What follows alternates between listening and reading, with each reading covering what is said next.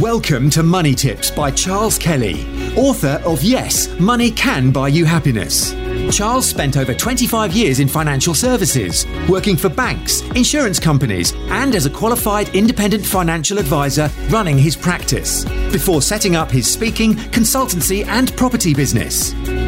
Money Tips will help you save, make, and accumulate more money, whether you are a business owner, entrepreneur, employee, or still searching for your vocation. Hello and welcome again to Money Tips. This is Charles Kelly, bringing you money tips to help you save, earn, invest, accumulate and enjoy more money. I've got well over 100 episodes out there on my podcast on iTunes, Stitcher and Anchor, so do check it out. There's a lot of content there, a lot of good, useful money tips that can, as I said, help you save, earn, invest, accumulate and enjoy more money. So I hope you'll be able to check those out. Today we see the introduction of the new immigration system. Well, it's been announced today. It will be phased in, I guess, but it's the new points-based immigration system, which I'll talk about. I should say that many of you might know I'm the author of the book, Yes, Money Can Buy You Happiness, which is a book about money and how it can buy you happiness in certain circumstances and how it can bring happiness to people and how not having money can make you quite miserable. I also go through tips in there and how to manage your money, how to control your money, how to think about money, how to have the right money mindset so that money doesn't sort of flow through your fingers, slip through your fingers like grains of sand or water, which happens to many people. You might also not be aware that I'm also the author of a book on immigration. Back in 2005-06, I co-wrote a book called How to Come to the UK. And I went through the then system that was in place and told people how they could come to the UK to live, work, study or visit. And at that time I had a business which was involved in helping people come to the UK, mainly for nursing and care work under the old immigration system. Now, in those days, you could come in from non-EU countries to work as a senior care worker, and that helped the care industry staff its nursing homes and businesses dealing with care in the home care businesses. Then the EU started to expand into Eastern Europe around about that must have been 2004, where new countries called the A8 countries, which included Poland, Latvia, Lithuania, and several other countries that joined the EU, and they were given free movement, but only in Britain, Sweden and Ireland. Germany and France said, no, we're not going to give free movement yet, but they were given free movement. And over 1 million came in the first couple of years to the UK. And then they started to reduce immigration from outside of the EU.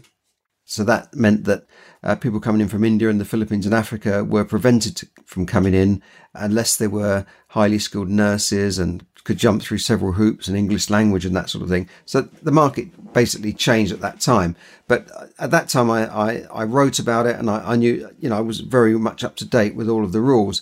Now, later on, the government, which was then a Labour government under Gordon Brown, brought in a points-based system, which, I mean, they're talking about a points-based system today, but they've already got a points-based system because the system they brought in under the last Labour government, which was around 2008-09, they were phasing it in, a 5-tier points-based system for different levels, like highly skilled workers under work permit type schemes. Then there were low skilled, which they have never activated. Then there was student visas on tier 4. And then there was a tier 5, which was the seasonal workers, seasonal agricultural workers, holidaymaker visas, and different types of visas that are around and were around at those days. So that was a points-based system then. So there's nothing new about a points-based system. That the points-based system that's been announced today is pretty similar. It's a tweak on the old point system, which cost billions to introduce, by the way. So I hope they're not going to just scrap those whole systems. But the system will now apply to EU workers really from next year. So it now means that people coming in under the EU, this is following the Brexit vote and the Brexit, which was, let's face it, a lot of people who voted for Brexit were a bit fed up with the amount of immigration coming into the country. And that, you can't argue about that. That's a fact, because they felt that there were too many people coming in at once. It was uncontrolled.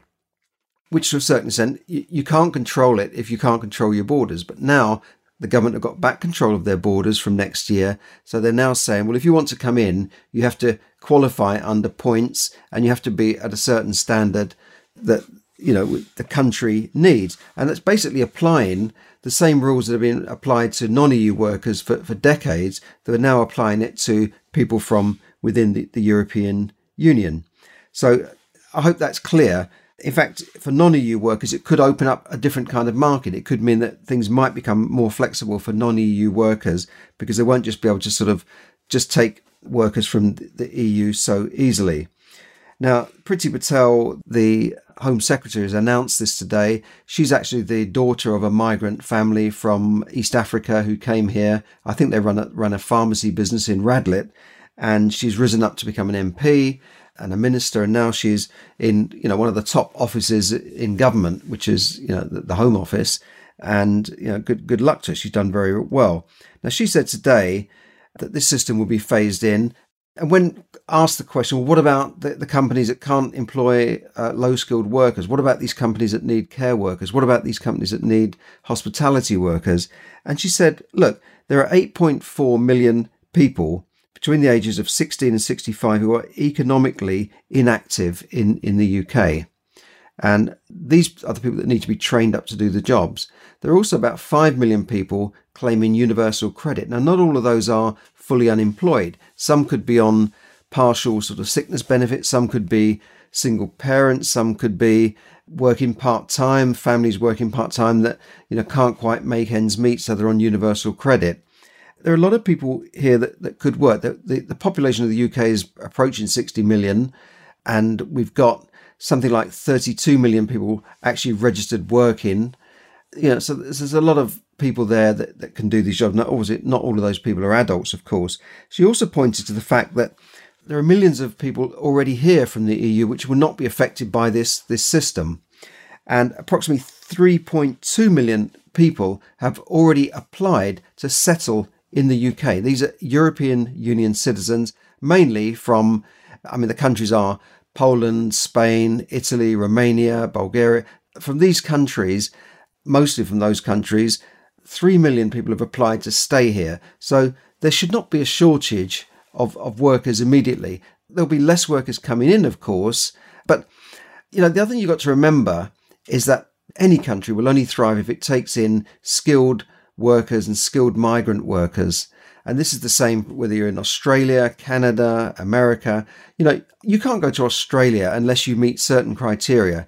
And one of the criteria is, do we need that kind of worker? Now, if they need electricians, they'll be getting in electricians. If they need teachers, doctors, lawyers, they'll be opening up the system to attract those people. But they're not going to allow somebody who just comes in who didn't finish school properly, who's got no degree or can't speak English or has got no skills whatsoever, and just let them go into the country. Now, 50 years ago, yes, you could go to Australia for £10. They call them a £10 POM. POM means it's their so-called affectionate name for British people. They call them pommies, POMs. It's a bit of a racist term, really. But anyway, the £10 POM could go there for £10 whether you were skilled or not, because they needed people. They needed to fill this vast country, which still only has a population in the 20 millions or so, and it's vast, isn't it? Now, whatever country you're looking at now will want skilled workers. New Zealand, Australia, Canada, the main places that people migrate to, who have open migration systems. America's a little bit different. They have this green card system, but largely speaking, most countries will want workers that can be employed in good employment, gainful employment, that pay tax, and it can contribute to society and can stand on their own 2 feet. That's what any country wants. And they want people that they need for those jobs that are not going to displace the people who are already doing those jobs or want to do those jobs. So in the UK, I don't think we need particularly more lawyers. There's thousands of people graduating in law every year who can't get a place in the legal profession. But we do need certain types of jobs. So there is a shortage occupation. Medical workers obviously list high on that, but certain kinds of engineers and that sort of thing. But we don't need more drama teachers. We certainly don't need more people to work making coffee. Now, some people argue any worker is skilled. Yeah, any worker is skilled, sure. a care worker is skilled, but they're not skilled to the level of, say, a brain surgeon. So there's got to be a higher skilled, a medium skilled, and a lower skilled. It just stands to reason, doesn't it? If you can learn to do a job in 3 or 4 weeks or a month, that's not the same skill level as it is to become a surgeon, which might take 10 or 12 years. So the country needs those kind of workers, because if you're low skilled and you're working in a basic kind of job, you're making coffee or you're doing a minimum wage type of job, you aren't paying much tax. You're paying hardly anything in tax. The threshold before you even start paying tax is £12,000. So how is that person contributing to the economy? It doesn't make sense. Yeah, they're filling their place in a job, but it's very easy for employers to take somebody who is sitting there and say, well, I'll do the job. Yeah, that's great. That's fine. It helps the employer, but it doesn't really help the country just to fill jobs with low-skilled migrants, because they're not paying tax. And the chances are, if they've got a family here and children, they're probably drawing benefits through universal credit.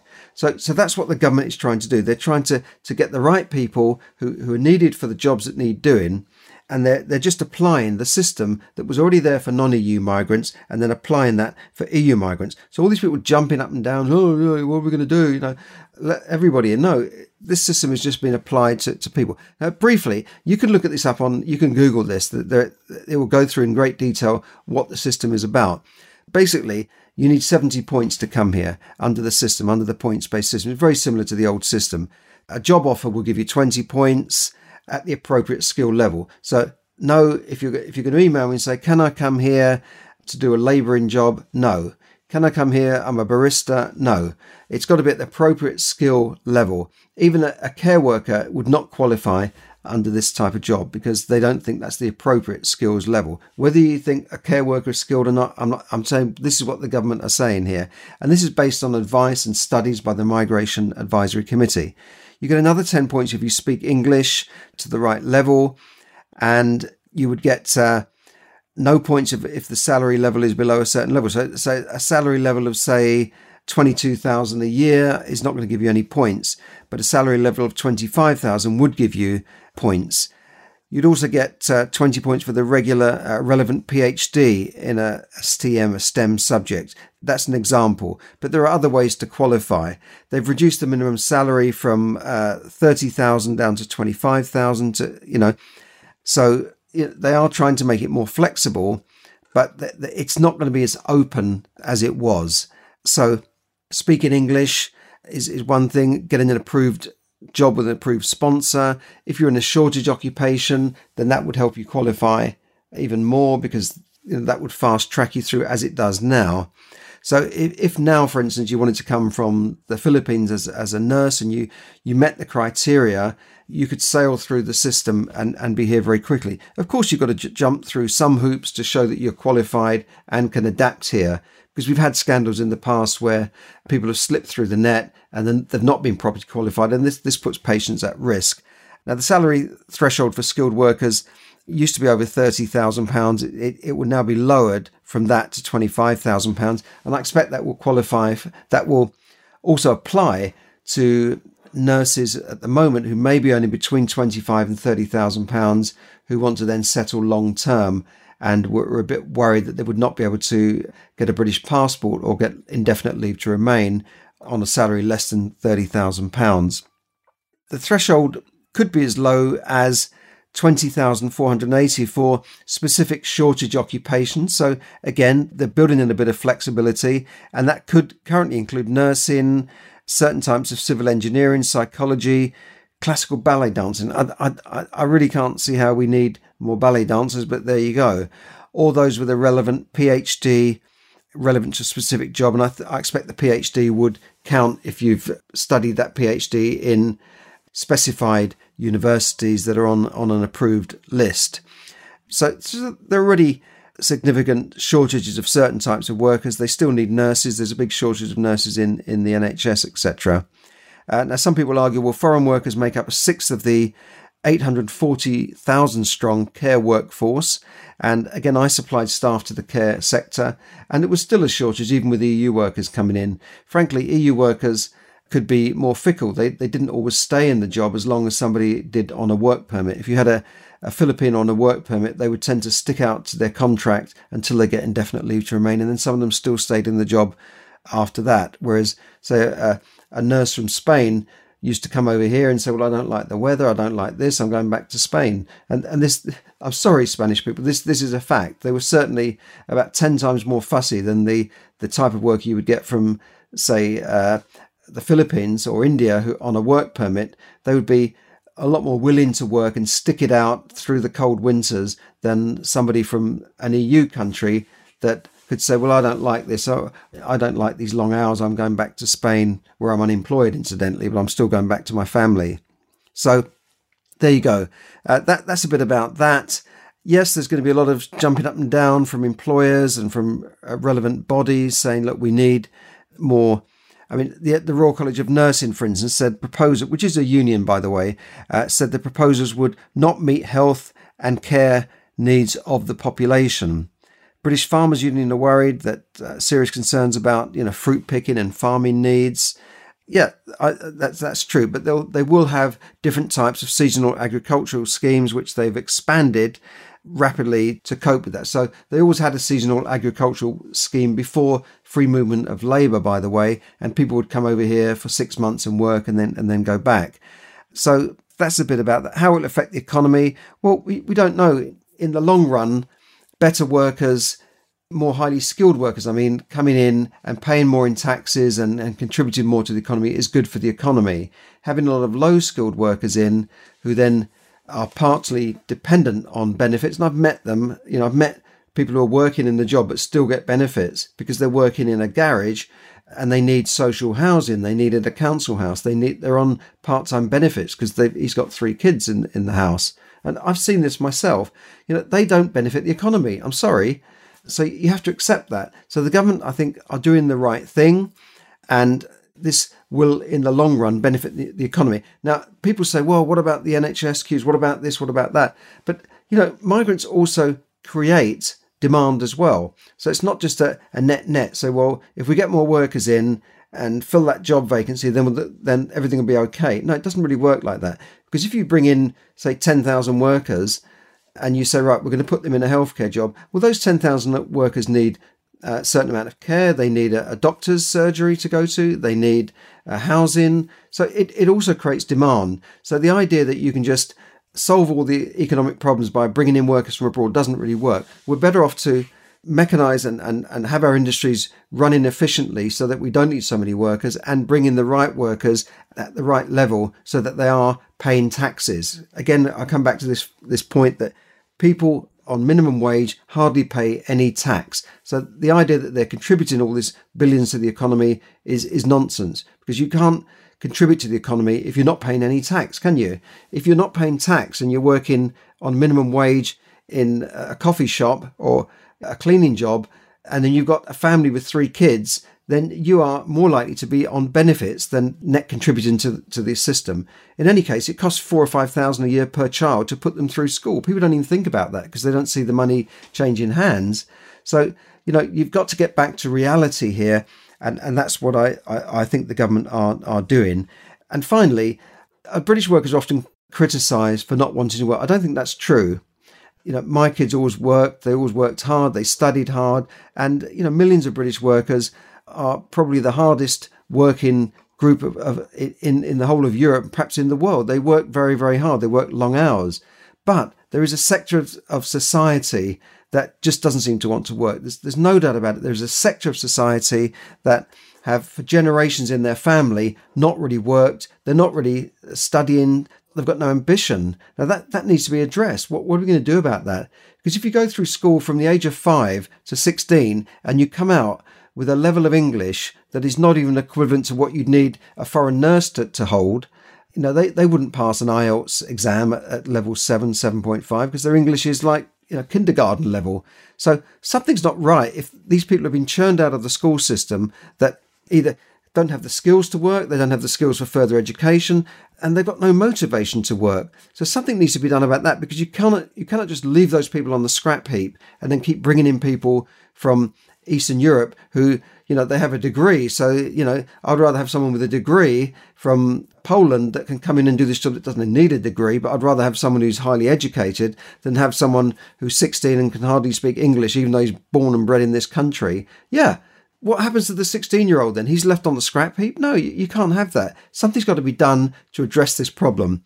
So that's my little rant about the immigration system, and have a look at it online. You can see it all for yourself. It doesn't affect EU workers that are already here. People already here have nothing to worry about. And in fact, I think we'll probably see a large influx of people coming in this year, because despite the fact that there's all Brexit, we're not wanted anymore, there's still a lot of people staying here. And if there's work here and there's not work in Lithuania or Latvia, then they go where the work is. And my family, many of my relatives come over from Ireland in the 50s, uncles and aunts in the 50s and 60s to work in building, to work in nursing. They made the same journey, but they came here to work because those jobs were needed. So thanks for listening. This is Charles Kelly, bringing you money tips to help you save, earn, invest, accumulate, and enjoy more money. Thanks for listening, and bye for now. Thank you for listening to Money Tips. For more tips and information, visit moneytipsdaily.com. The information given in this podcast is for your entertainment and should not be construed as financial advice. As always, take independent financial advice before making any investment decisions.